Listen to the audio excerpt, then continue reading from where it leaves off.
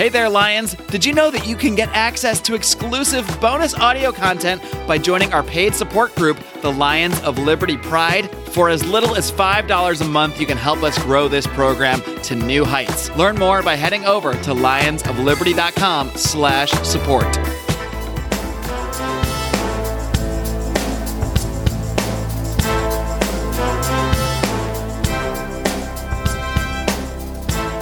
Welcome to Felony Friday, a presentation of the Lions of Liberty podcast. Here is your host, John Odermatt. Felons, friends, and freedom lovers, welcome back to another edition of Felony Friday right here on the Lions of Liberty podcast. Felony Friday, of course, is the show where each and every Friday I focus on exposing injustice in the broken criminal justice system. This show is one of three that we have here on the Lions of Liberty podcast feed. Every Monday, we have our flagship program hosted by Mark Clare, where he hosts roundtable discussions. He interviews leading minds in the Liberty movement. Wednesday, we have Electric Liberty Land, hosted by Brian McWilliams, your weekly shot of culture, comedy, and liberty. And of course, you don't want to miss any of these shows, so the easiest way to ensure that you don't is by subscribing on iTunes or Stitcher or wherever in the heck you get your podcasts these days. I use iTunes personally. I think most people do. I could be wrong. iTunes does hold the most weight. So if you want to do us a real big favor, and you haven't yet, you can go to iTunes, leave us a 5-star rating, a little review to help us out with the old iTunes ranking there. Today's episode of Felony Friday, if you missed last week's episode, then you're going to want to go back and listen to it, because this is part 2 of that interview, of my interview with Jamel Nettles. And Jamel's story is incredible. If you missed part 1, you got to go back right now, pause this, go back. You can find part 1 at lionsofliberty.com/FF87, or if you are subscribed on iTunes or Stitcher, just go back to last week's episode 87. Check it out. He's an incredible storyteller. In this episode, today's episode, is the 88th episode of Felony Friday. So that means you'll be able to find the show notes with links and notes to everything I'm going to talk about today at lionsofliberty.com/FF88. And part 2, so I guess to review part 1 first. During part 1, Jamel talked about the circumstances of where he grew up in a very poor, impoverished area, and how they led him and sort of almost forced him down a path or pushed him down a path into drug dealing. And he grew up in a culture where he was surrounded by drugs. That's all he saw growing up. People would ask him to take money somewhere, to take a package somewhere, and to see people getting arrested. It was all around him. He compared it to, people grow up in a sports culture or a music culture. Jamel grew up in a drug culture. As he got older and he started to participate in it and to sell drugs, he found that he gained some respect. His family, his mother especially, really respected him. He was able to help her out with a payment on an apartment. That really encouraged him to sell more drugs, and he found he was wildly successful. He told one part of the story during part 1 where he was in high school, 16-year-old kid in high school, and he had over $350,000 in cash. So found wild success. Now, where we find the story in part 2 gets just completely crazy and very, very tragic. Jamel's going to start, and I'll go back and I'll replay a couple seconds of part 1 to find a good point. And he's going to talk about the break-in into his house and what happened there. I don't want to give too much away or tell too much about it, but it is just a shocking and really a tragic story. So, guys, here is the rest of Jamel Nettles' story. What ended up happening? Can you tell us a little bit about the break-in that occurred and how that ultimately led to you being arrested? Yes, sir. That's what I was about to go into. So just trying to explain how I thought, I was doing the right thing, And but at this time, though I had this money, and on November 21st, 2005, which I was 18 years old at the time, a home invasion occurred at my home. Now, I had moved my family away from Maysville, where I live. My mother had moved. I had moved my mother away, and I had moved my family, my son and family, away to another neighborhood, and I didn't sell drugs out of my house, and I didn't, people didn't, like, a lot of people didn't know where I lived, but I had put a lot of money into, like, a couple of flashy cars and stuff with TVs and music and paint rims and stuff. So,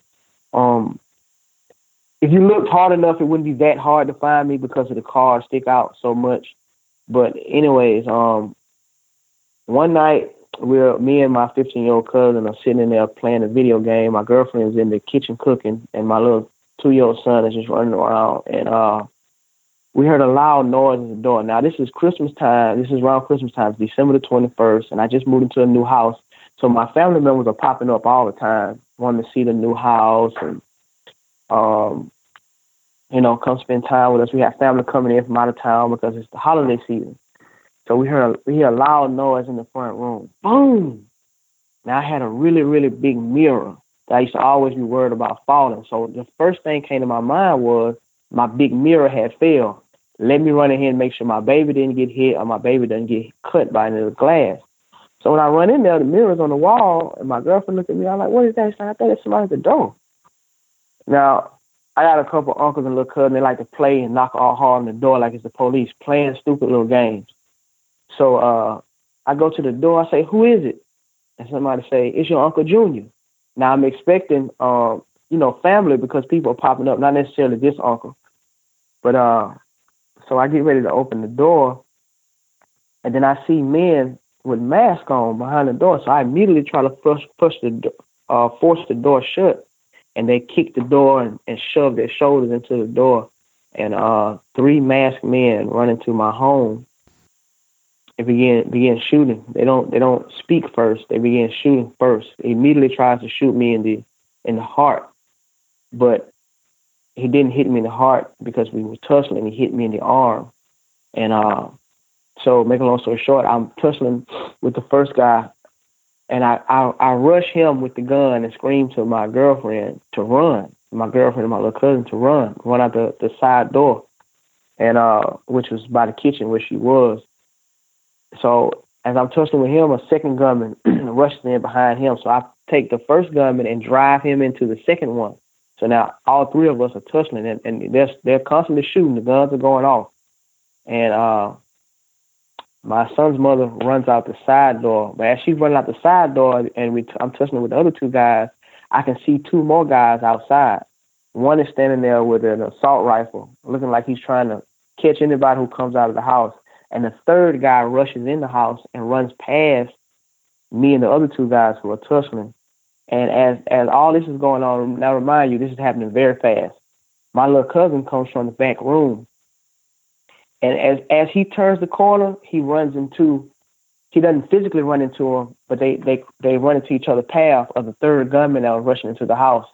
And when the third gunman saw my little cousin, even though the gunman was wearing a mask, he immediately shot my little cousin in the chest, and my little cousin hit the floor. He shot him in the chest with a .357, and he was 15 years old.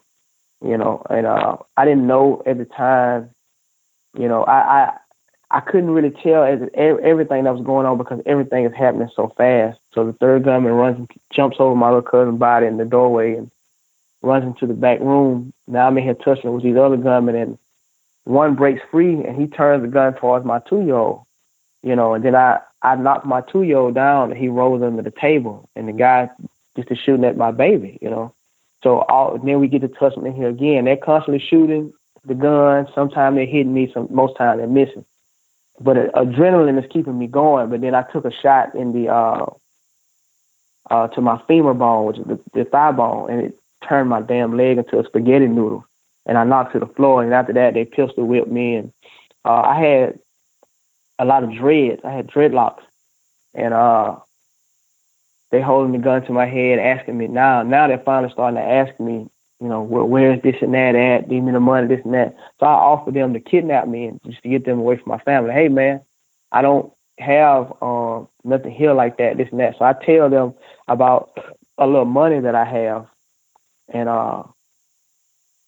he hollered to the other room to tell the other guy what I said. And one started hitting me with the gun, saying that I'm lying. And I hear somebody holler in the back, no, he ain't lying, I got it. Boom. So when he said he got it, the guy takes the gun and put it to the back of my head, pulls the trigger. So I feel something hit my head, when I hear the gun go off. But I thought the guy had killed me. I thought he had shot me in the back of the head and killed me. And he thought he did too. But I had so much hair. My dreads was so big that I don't know if the gun kicking up made him miss or what, but the bullet didn't go into my skull. It just knocked a groove into my skull. It it knocked a little patch out my head, but it didn't actually enter. It didn't enter my brain. You know what I'm saying? It knocked my hair out and knocked like a little ditch in the back of my head. And I was bleeding bad though, and I fell to the floor. I thought I was dead, but once I realized that I was still thinking, I just laid there and dead. You know what I'm saying? So as I'm laying there, I kept my eyes closed. I thought I was dead, but then when I realized I wasn't, I just laid there and kept my eyes closed like I was dead. And they thought I was dead too. So I hear them run past, and I'm thinking that they're gone. Well, I open my eyes a little too soon, and I see the third gunman coming out of the back room, and he see me. He even took his mask off because I guess he didn't, he's in an unfamiliar house and it's nighttime. So I guess he couldn't see with the mask on, or because he thought they hadn't killed me, or a combination of the both. But he freezes in his track and we looking up at each other. And I'm telling him, hey man, just go ahead. I don't care nothing about you. I didn't see you. Just go ahead. But I know this person and he knows that I know him. And my theory is the reason they came in shooting from the beginning, they were going to kill everybody in the house. That was the plan. And because they were afraid of the retaliation that would come behind bothering me, because there were so many people depending on me at the time, and it was just a lot.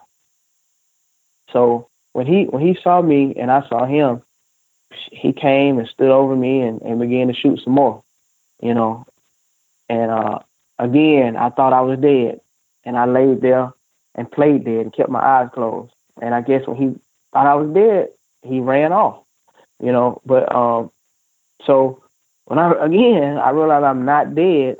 How much pain were you in at that point in time? I mean, you had to be. No, I wasn't in much pain. The adrenaline and the fear was kind of like pain blockers. I wasn't in much pain. I really wasn't. I'm not gonna play tough guy. I was afraid. I'm caught all the way off guard here, and the adrenaline and the fear were like pain blockers. I wasn't in much pain, and I couldn't walk. I tried to get up and I collapsed. So I had to pull myself with my arm that was still good, with my right arm, pull myself to the kitchen and snatch the phone off the wall. And I immediately called my family and tried to tell them what's going on. And I called the ambulance. I called 911, tried to tell them what was going on. And so I had to call my baby over to my baby wasn't even crying. He was in shock. He was like froze, and called him over to me. He finally came from under the table and I held him and kissed him, and he trying to talk to me and stuff. And I'm telling him everything gonna be all right. They just playing with daddy and blah, blah, blah. So I'm screaming out to my little cousin, calling his name, calling my girlfriend's name, which I know she was gone. And I'm hoping that they didn't catch her and kill her in the front yard on the side of the house. And I'm calling my little cousin name. He won't respond. So I'm constantly calling the ambulance. Now, so make a long story short, the police get there and rush me to the hospital. And I find out later while I'm in the hospital that my little cousin, that he didn't make it. He died. He got shot once in the chest with a .357, and he was dead before he hit the floor, they say. But I didn't want to believe that. So so that was real hard on me and my whole family and stuff. And I ended up getting shot 5 times. And, my girlfriend got away. They didn't see her. She got away. And my son was okay physically. And so we went through that whole ordeal. I had surgery. And after that, the detectives came to talk to me. And I didn't talk to them about much of anything. Now, it's other stuff that I still don't know at this time. Only thing on my mind is, the only thing I care about is, like, I don't want to talk to the police. I don't care about the actual robbery. Only thing on my mind is retaliation. This has to be, I have to get this straight, you know. And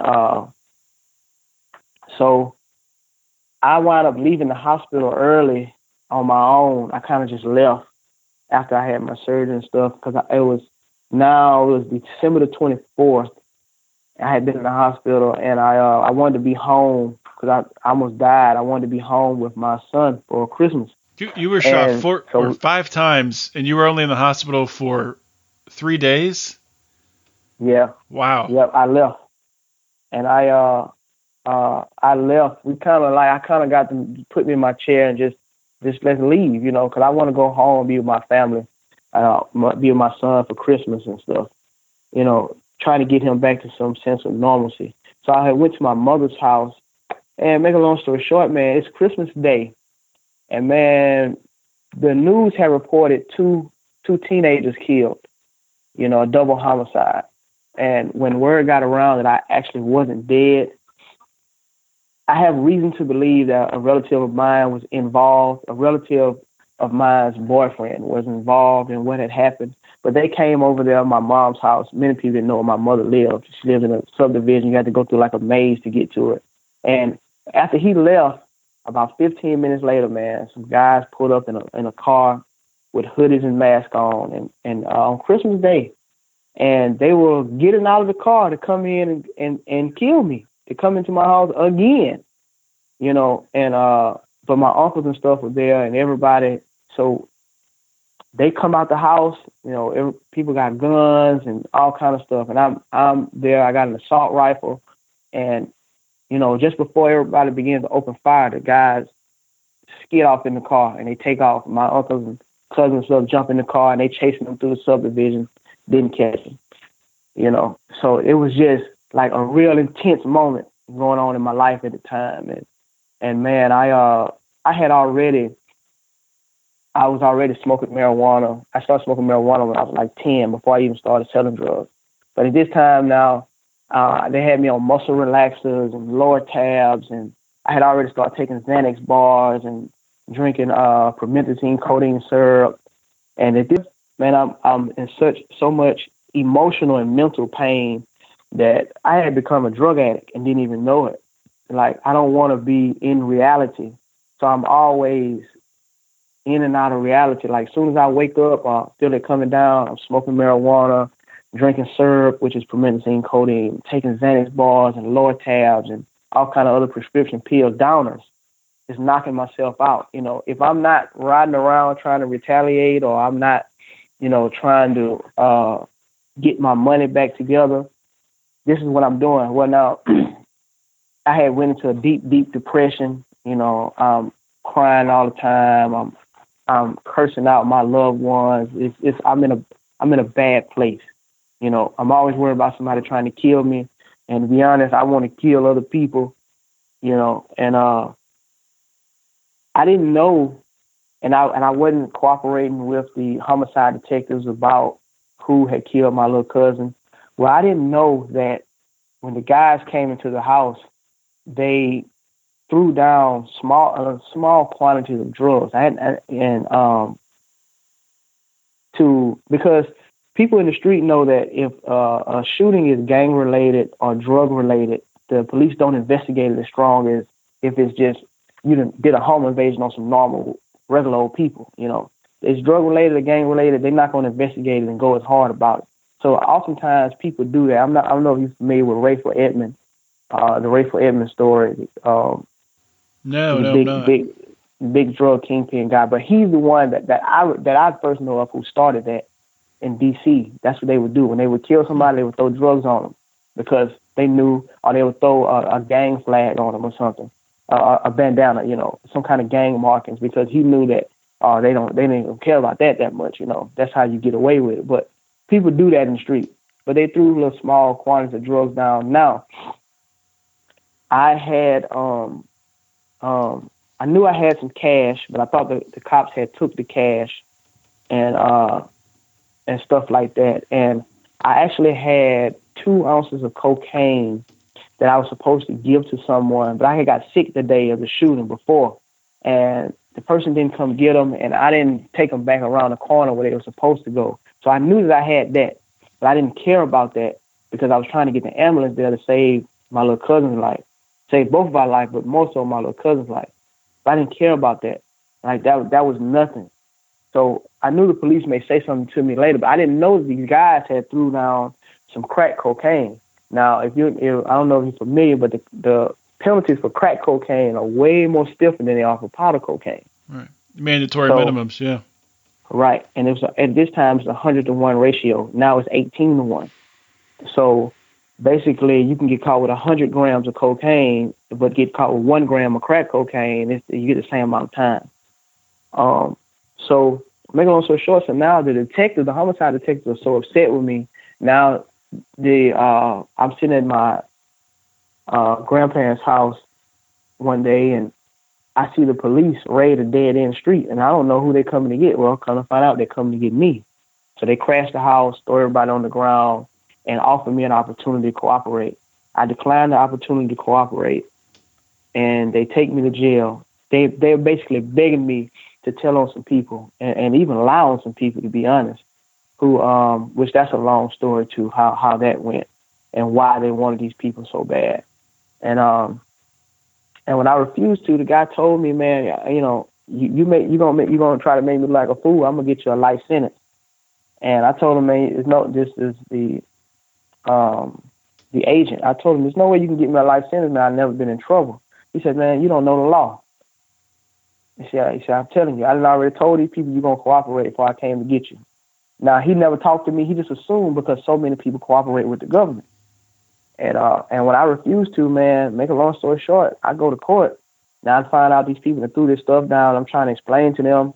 They don't care. They want me. They don't care about what happened, none of that. They want me to cooperate against these people that they got lined up.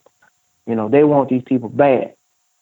And they feel like I'm the one that can put all the pieces of the puzzle together because they didn't know anything about me as far as whatever I had going on in the street. They didn't know. They knew about these other people, and they knew that I had a link to these other people because through family relationships and childhood friendships. And so, man, I go to court, and they don't want to let me plead guilty without cooperating. And then they finally give me a plea deal when I refuse to cooperate, and it's like 14 years. And that, to me, and I'm still a teenager, to me, that was like a life sentence. I couldn't deal with that. I told them, hey, man, I could take the lick of the cocaine. And they had found $20,000. The guys who did the robbery didn't get all of the money. Their eyes lit up with the little bit of money that they saw. Because I had some money there because I was going to put down another house, trying to get me a rental property and buy a Dodge Charger that had just came out back then. And so I had some money with me. Like I said, I was sick that day, and I didn't take it back to my aunt's house where it was supposed to be. But so the police had got the $20,000, and when I go to court, man, they were so upset with me that when it's sentencing, they wound up turning my $20,000 into crack cocaine. They wound up turning it into crack cocaine. And what do you mean? What do you mean turning it into? Because they were saying that though the jury said that they couldn't do it because they couldn't prove that it came from drug proceeds, they said that, okay, well, $20,000, what's the equivalent of $20,000? And they made that into grams of crack cocaine. Like how much would this buy? So they just assumed that you were going to use that money to buy crack cocaine and sell it. Right. Right. And then they wound up giving me 30 years and 5 months. But that wasn't good enough for the prosecutor. The prosecutor wanted me to get the life sentence like the agent said he was going to try to get. So he filed for upward departure, which for a wrongful death enhancement, which will automatically put me in, because I was already at a level 40. It would have put me in a level 44, which is a mandatory life sentence for a wrongful death enhancement, saying that I was responsible for my little cousin dying. And that would have gave me a mandatory life sentence. So we argued that back and forth in court, and the judge wound up dismissing that and just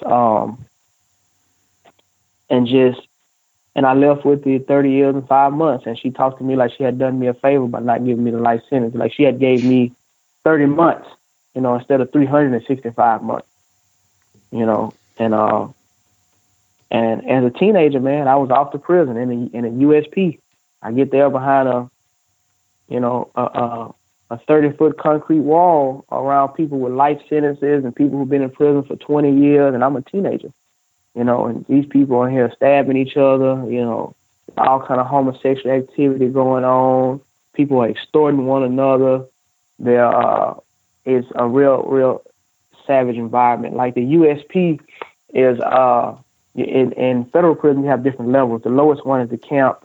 Then you have the low. Then you have the medium. Then you have the high, which is called the USP, United States Penitentiary. Well, I'm in the USP as a teenager, because I was so young and I had so much time, and it was just a real culture shock. I had never been in trouble before. I had never been on probation. I had never been to the youth center. Nothing. I had never done no jail time. The only running I had was simple possession of marijuana, which I went downtown for an hour maybe and bonded right out and just had to pay a $600 fine for simple possession of marijuana or smoking marijuana. But I had never been incarcerated, and I immediately go to federal prison with all this time, in one of the worst federal prisons in the country, as far as the level of federal prison. And it was just an extreme culture shock. And make a long story short, man, What got you through that point in time? What did you lean on for support when you were in prison? Man, my family left. Friends, when the money was gone, the family was gone, the friends were gone, everything. I was just on my own. I went through a phase where I got real religious, looking for some support through that. Then I realized through some research and what I feel to be logic, that wasn't the route for me, So I wound up meeting some guys. Different people were trying to kind of take me under their wing. They kind of saw me as a son because I was the youngest person on the compound. And matter of fact, the prison was so bad and I was so young that the captain on the compound would not let me on the compound. He's going to keep me in isolation, not by myself. I'd had a cellmate in what you call the hole, in solitary confinement, for a couple of years until I had, a few birthdays, this man said, before I could let him on the compound because he felt like I couldn't handle what was going on out there, because I had never been incarcerated before. And this was like, there was no transition. You're going from one extreme to the next, and he tried to give me a knife and told me I couldn't go on his compound if I don't take this shank. I thought he was joking. He was dead ass real. He lifted his shirt up and showed me, he said, man, these people stabbed me up around here. What you think they're going to do to you, man? What do you think going to happen if you get into it, You're not ready for this, But anyways, after he kept me in the hole for like 3 weeks, and I kept going under captain review, and I kept trying to convince him, man, hey, let me go on the compound. I don't want to just stay back here like this. And so I wound up going on the compound, and I had a little reputation from the street, and I wasn't that far from my city, and I was far, but not outside of the southeastern region. So there were people from my city who were there who knew my family. Like I said, I have a big family. And so I didn't have like many issues. People embraced me, and I had some respect from different things that went on the street. And some older guys kind of took me under their wing and would explain stuff to me. I'm bitter at the time, so I got in a little trouble. I didn't get wrote up for the trouble, but so I never had any disciplinary reports. But I got into a little trouble here and there because I was so angry and young, and again, trying to find my way again in life like I was when I was a kid. And guys kind of gave me the ropes about things and explained stuff to me. And what I wound up seeking refuge in was reading. Not like novels and stuff, but like studying like history and fitness and business and, politics and stuff like that. I began to study up on different religions, and not from a religious standpoint, but the impact that they have on humanity, on history and stuff like that. And I got really into that, studying business, like I say, and other stuff like that. And I got into studying self-help books. The book that I would say absolutely changed my life, I would say one would be Unlimited Power by Tony Robbins. His name is Anthony Robbins. They call him Tony Robbins. I don't know if you ever heard of his motivation. Right. Heard it too. Unlimited Power. That. And but the number one book that I would have to say changed my life would be Think and Grow Rich by Napoleon Hill, talking about controlling your thoughts and thought impulses. I haven't read it yet. I just bought that book. So what's the what's the most powerful part of that book, or to you, what made the biggest impact? The teachings on what he calls autosuggestion, basically training yourself to think in a way that you begin to have automatic thought impulses that are in line with the way that you're trying to train yourself to think, which basically his thing is immersion.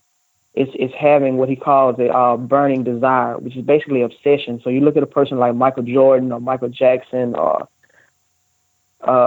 even though this guy is controversial, a guy like Donald Trump, who is great in his own right. These people immerse themselves in what they're the most passionate about, whether it be business, whether it be sports, whether it be entertainment. Like I said, they immerse themselves. This is what they eat, sleep, drink. This is what they do. This is who they are until it becomes a part of your being.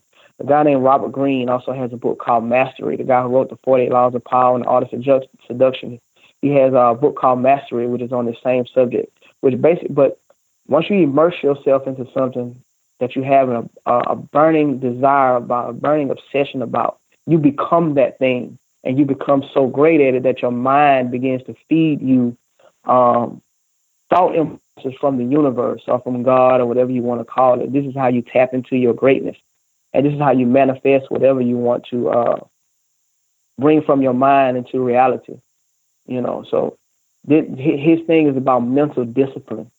So it was just absolutely great for me. So I began to try to change my environment, the people I hung with, and try to line up all three, my thoughts, words, and behaviors with whatever I wanted to manifest in my life. And I began to have some discipline, and I studied a lot with the Nation of Islam, studying Minister Farrakhan's study guides and stuff like that, which are on the same topic of mental discipline, how to discipline the mind, how to discipline the body with as far as eating and fitness and your thoughts and behaviors and stuff like that. And it just, once I got that down, my life began to change. And and I would file for stuff and get denied. And then when President Obama changed a few laws, I had got some sentence reductions from the changing the powder cocaine to crack cocaine ratio, the dropping the 2 levels on the drug sentences and stuff like that. And I filed for clemency, and it took them 34 months to respond. So in the meantime, me filing for clemency and them not responding, I got very discouraged. I would get low. I got depressed, thinking they were never going to answer it. And then that's how I came in contact with the brother Malik King, with the Epic family and the Can Do Foundation with a lady named Amy. I can't remember Amy's last name. She's been on this show before, Amy Pova. Yeah. Right. And she has the Can Do Foundation, where I think people should look up Can Do and the Epic.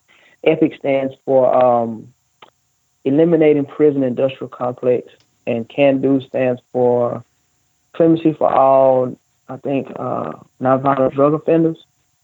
I think that's right. Yeah.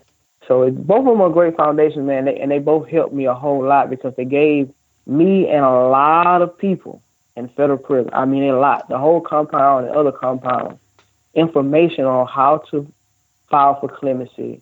If they say this in their response, you say this, and you have this is the deadline, or this is the mailing address, these are the people you contact, these are ideas to help get supporters. Here are template letters. You just fill in your information and put your own personal story in. It was like what they were doing was they were giving invaluable information. It was, made a huge difference. So it gave people hope. So, including myself. And when I was all down and just waiting, I began to be more active in my pursuit of clemency, contacting a lot of people, sending out chain letters, trying to get people to email them to the White House and to the pardon attorney's office, or mail them by regular mail. And man, I'm not, you know, you'll never know exactly what worked, what was the straw that broke the camel's back. But we kept fighting and kept pushing. And like I say, with their help, because my family wasn't really helping me that much, you know, and I didn't know what to tell them to do to help me. But at the same time, you know, like I told you, I'm from poverty. We back, you know, it's back into the daily grind. So their mind not really on me for real. You know, I had been, you know, I've done 11 years and some change. You know, I've been gone, and I got all this time. Like, I ain't never getting out. You know, I'm pretty much dead. And one day, man, I was at work, and they just called me down there, and the man said, "Man, I want to tell you congratulations. The President of the United States has just granted you clemency." And for a second, I had been so used to hearing no and negative news, and I had prepared myself, because they call you to the same office no matter you get it or you don't got it. You know what I'm saying? It's pretty much the same way. You don't know until they tell you. So I had already prepared myself for a no, because a lot of no's had started to come at this time, and the presidency was winding down. It was getting close. You know, I got it on December 19th. Ironically enough, it's my son's birthday. And he called me up there and told me congratulations. So it took a second to sink in, because I had prepared myself for a no. So when it wasn't a no, and it was like, I'm actually gonna get out of this place and not be old. I'm not gonna die in here. I'm not gonna get some more time for killing one of these people, or one of these people killing me, and I die in here. You know. And man, and I hadn't cried, and I had been locked up 11 years. I hadn't cried in 10 years, man, and I cried, man. I hadn't cried in 10 years, man. I cried. I couldn't believe it. And you know, I got December the 19th. I left prison January 17th, went to the halfway house, and I left the halfway house April the 18th. And I'm in a relationship with a young lady. We're about to get married, and she's pregnant now. We're getting married soon. In the next couple of months. Thank you, man. I appreciate it. Both of us are gainfully employed. I have my son back. I have custody of my son. We have not the best house like our last house, but we have a nice brick home, and you know, things are going well. It's a struggle sometimes, because when I had been gone so long, a lot of things had changed. The cost of living has gone up significantly since I left the street, and technology is a lot different. I've had challenges with navigating some of the technology. Like, we were supposed to do this where you could see me over the Skype, and I just couldn't get it going. I've had struggles with trying to shake my own reputation, and you know, convince people that I'm not a certain person. And I've had trouble with my family members asking me for money like old times, but I don't have the money anymore. And then there's an attitude about it. Like, it's as ridiculous as that sounds. I don't know. That's another story. But I've had issues with old grudges that I've had with other people kind of resurfacing. I've had issues with my younger cousins who are grown now getting into street beefs, street wars, and me getting drug into them, because I still live in the same area, but I live on a quieter side of the same area of where I'm from, which is not that far, you know. You know, you still bump into people at gas stations and convenience stores and other people's houses, and at the red light and the stop sign, you know. And you know, a thing that I have been struggling with, it's very unfortunate, and we plan on getting out of Mobile, going to another city soon, is that I have the perception of being a drug dealer and having money, and being kind of smart, you know. So I'm always concerned about, you know, and I've been to a home invasion. That wasn't the first time I was robbed. That was actually the second time I had been robbed. I was set up by somebody, called me and actually robbed me. The first time I was like 15 years old. But I always have concerns pulling up at my house at night, you know, thinking that maybe somebody's behind my house, or, you know, like now my house has burglar bars all the way around, every window, every door. We have lights, cameras, you know what I'm saying? Like, I'm always conscious about my security and the security of my family. But like the truth of the matter is, man, perception is reality a lot of times, for people. And if you think that I still have some money hid somewhere, or if you think that I still have some drug activity going on, but it's just real quiet, if you think I have some cash, then you'll come and try to, come in my home or catch me pulling in my driveway or catch me leaving work and try to kidnap me or something. And then once I'm really telling you there is no money, you don't want to hear that. You know what I'm saying? Somebody would kill me for that because they think I'm lying. You know what I'm saying? There is no money. You know what I'm saying? That's scary. And that's, that's something that if you stay in that area that will hold you back, even, trying to, if you eventually end up trying something entrepreneurial that's, legitimate and legal. That's a tough situation.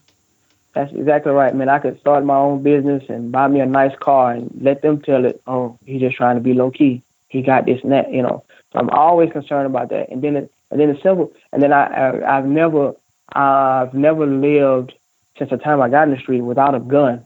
I'm a convicted felon now, so I can't have a gun. I can't even have it around me. So just living, and just to be real, we're not going into like racial politics and all that, but just to be real, man. Black people have been trained since the foundation of America through slavery to hate one another, to betray one another, to be envious of one another.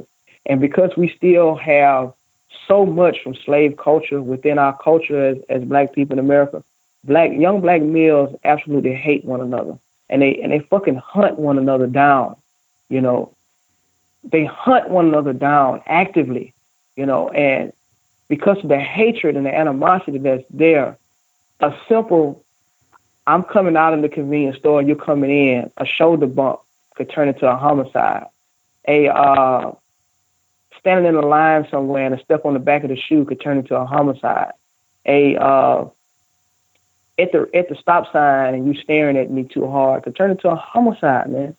Or could turn into a fist fight that leads into back and forth shooting at one another. And now I got somebody actively trying to lay in some bushes somewhere and ambush me, and I have no firearm. I have no protection.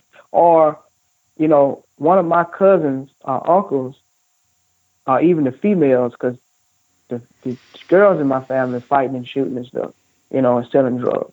They could get into something and they don't know where they at, but they know where I am because I go to work every day and I got pretty much the same routine. And you want to come shoot at me, and I have no way to defend myself. I have a hard time with that, So the thing is, we're going to save enough of our money, man. We're just going to another city where no one knows me. I have no reputation, and I can actually. We talk about that exact thing a lot on this show about how they take away felons' rights, obviously right to vote, your Second Amendment rights, and if you're going to release someone back into society and say they're free, but you can't defend your own life or your family's life, that's ridiculous. That's insanity. Right. So that's, right. I don't know if that'll ever change. Maybe someday it will, but it's something that needs to change to start to correct the injustice in this system, because that's just terrible. Right.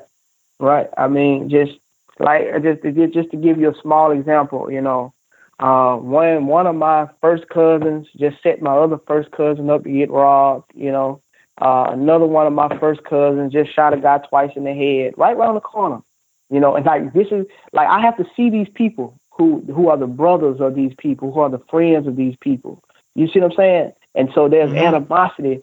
I've done nothing to these people, but there's animosity because these are your relatives. You see what I'm saying? And at any time, anything can happen. I have no way to defend myself. The best thing I can do is, like I say, put burglar bars around my house, lights, cameras, get my gate fixed, what I plan to do, and get me a big dog so I know nobody's in my yard when I pull up, and then save my money and get on, but. Yeah, well, Jamel, I really want to thank you for coming on the show. Your story is incredible, and you did just a phenomenal job telling it.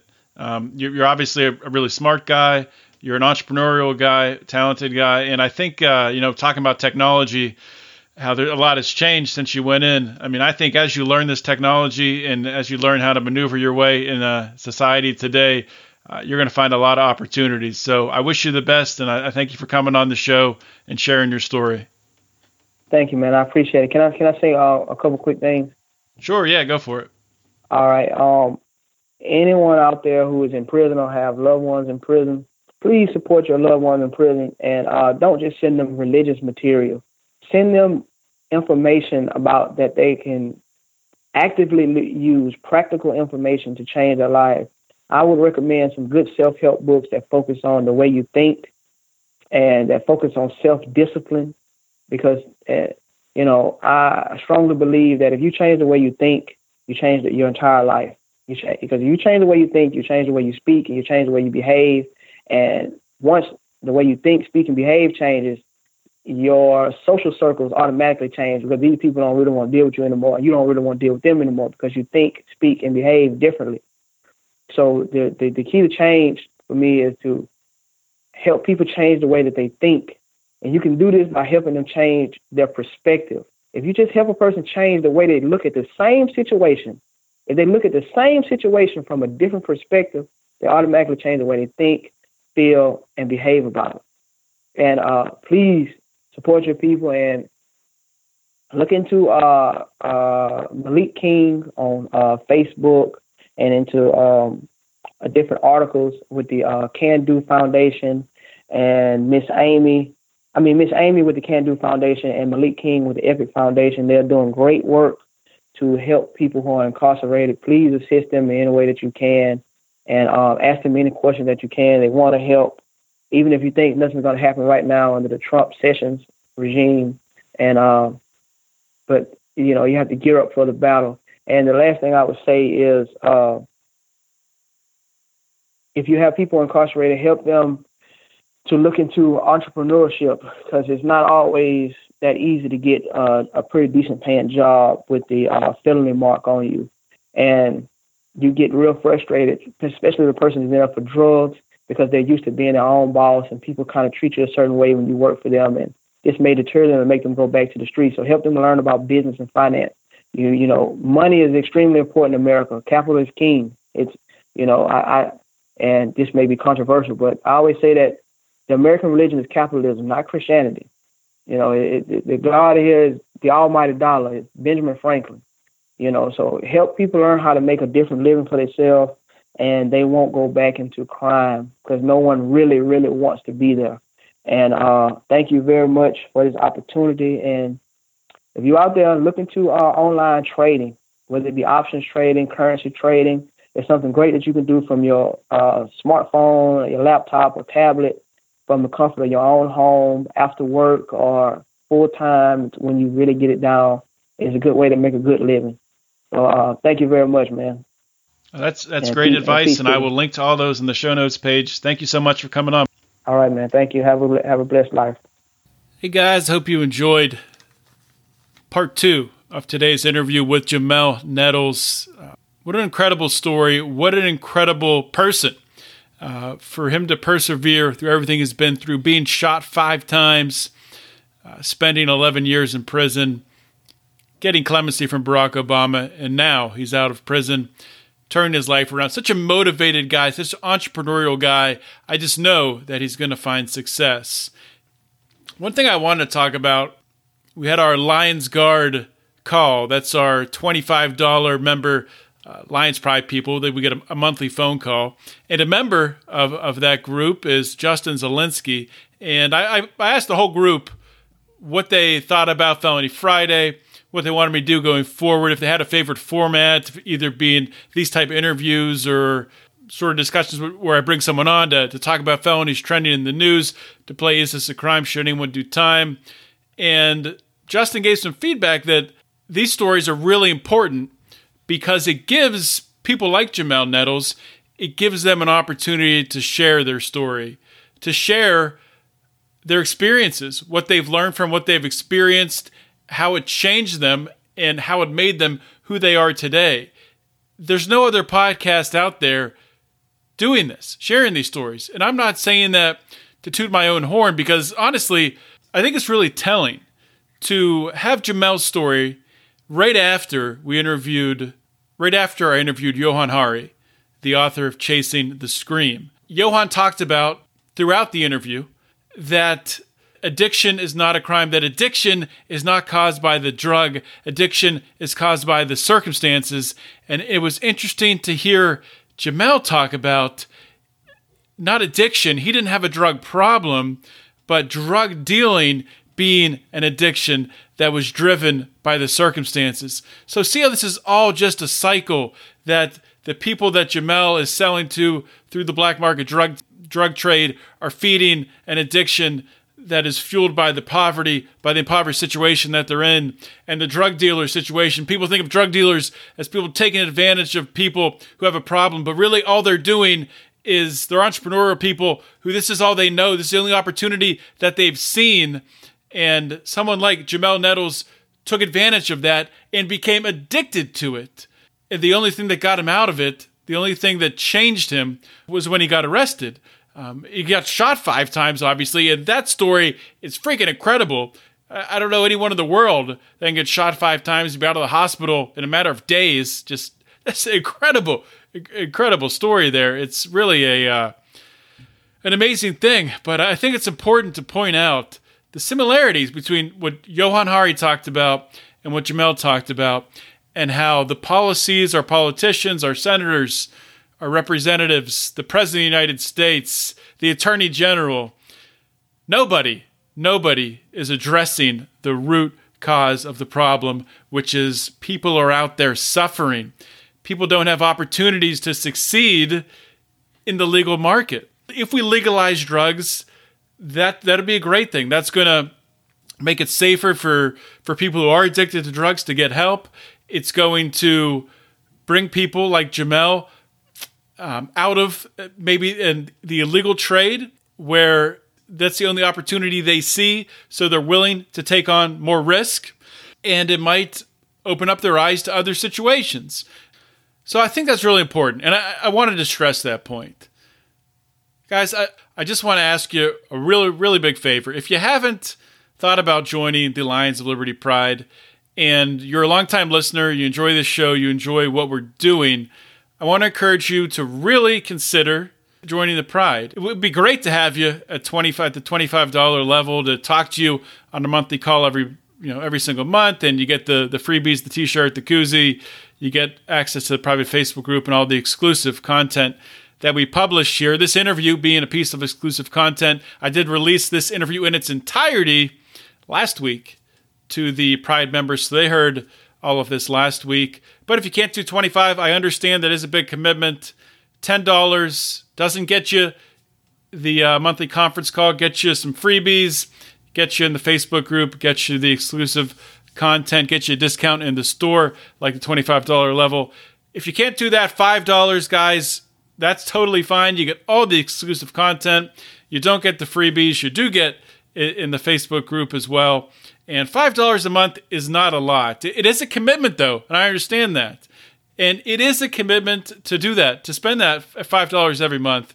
That money will go to good use. I promise you that. We've talked about before. We upgrade all of our mics. We bought a mixer so we can do some live stuff. We're going to continue to do that. And the more and more money that we bring in, we're going to pour it all back into the show to grow in the show, getting a wider audience, and blowing this thing the hell up.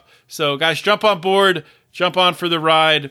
You can join the Pride by going to lionsofliberty.com/support. Join the Lions of Liberty Forum. Do that. Go on Facebook, punch Lions of Liberty Forum in the search bar at the top, and join the forum. And if you guys haven't used the DonorSee app, we talk about DonorSee all the time here. We were pushing very strongly for people to get involved and helping fund the Cajun Navy, people that went down and rescued people during Harvey. There's other things on DonorSee that DonorSee is doing, other projects that DonorSee has up to fund the recovery in Houston. One of those projects is helping a longtime supporter of us here at Lions of Liberty, Daniel Lee. His family, his own home, has really taken on some heavy damage, and I really want to encourage the listeners here at Lions of Liberty to go check out Daniel's project. I will link to it on the show notes page, as well as the other DonorSee projects that are helping the city of Houston. So be sure to check those out, guys. Consider donating and helping out a great cause. That's all I got for the show today. Thank you so much for listening. I really hope you enjoyed today's interview. If you liked it, if you have ideas for other interviews, please shoot me an email, felonyfriday@lionsofliberty.com. This is John Odermatt signing off. Always remember to keep your head up and the fires of liberty burning.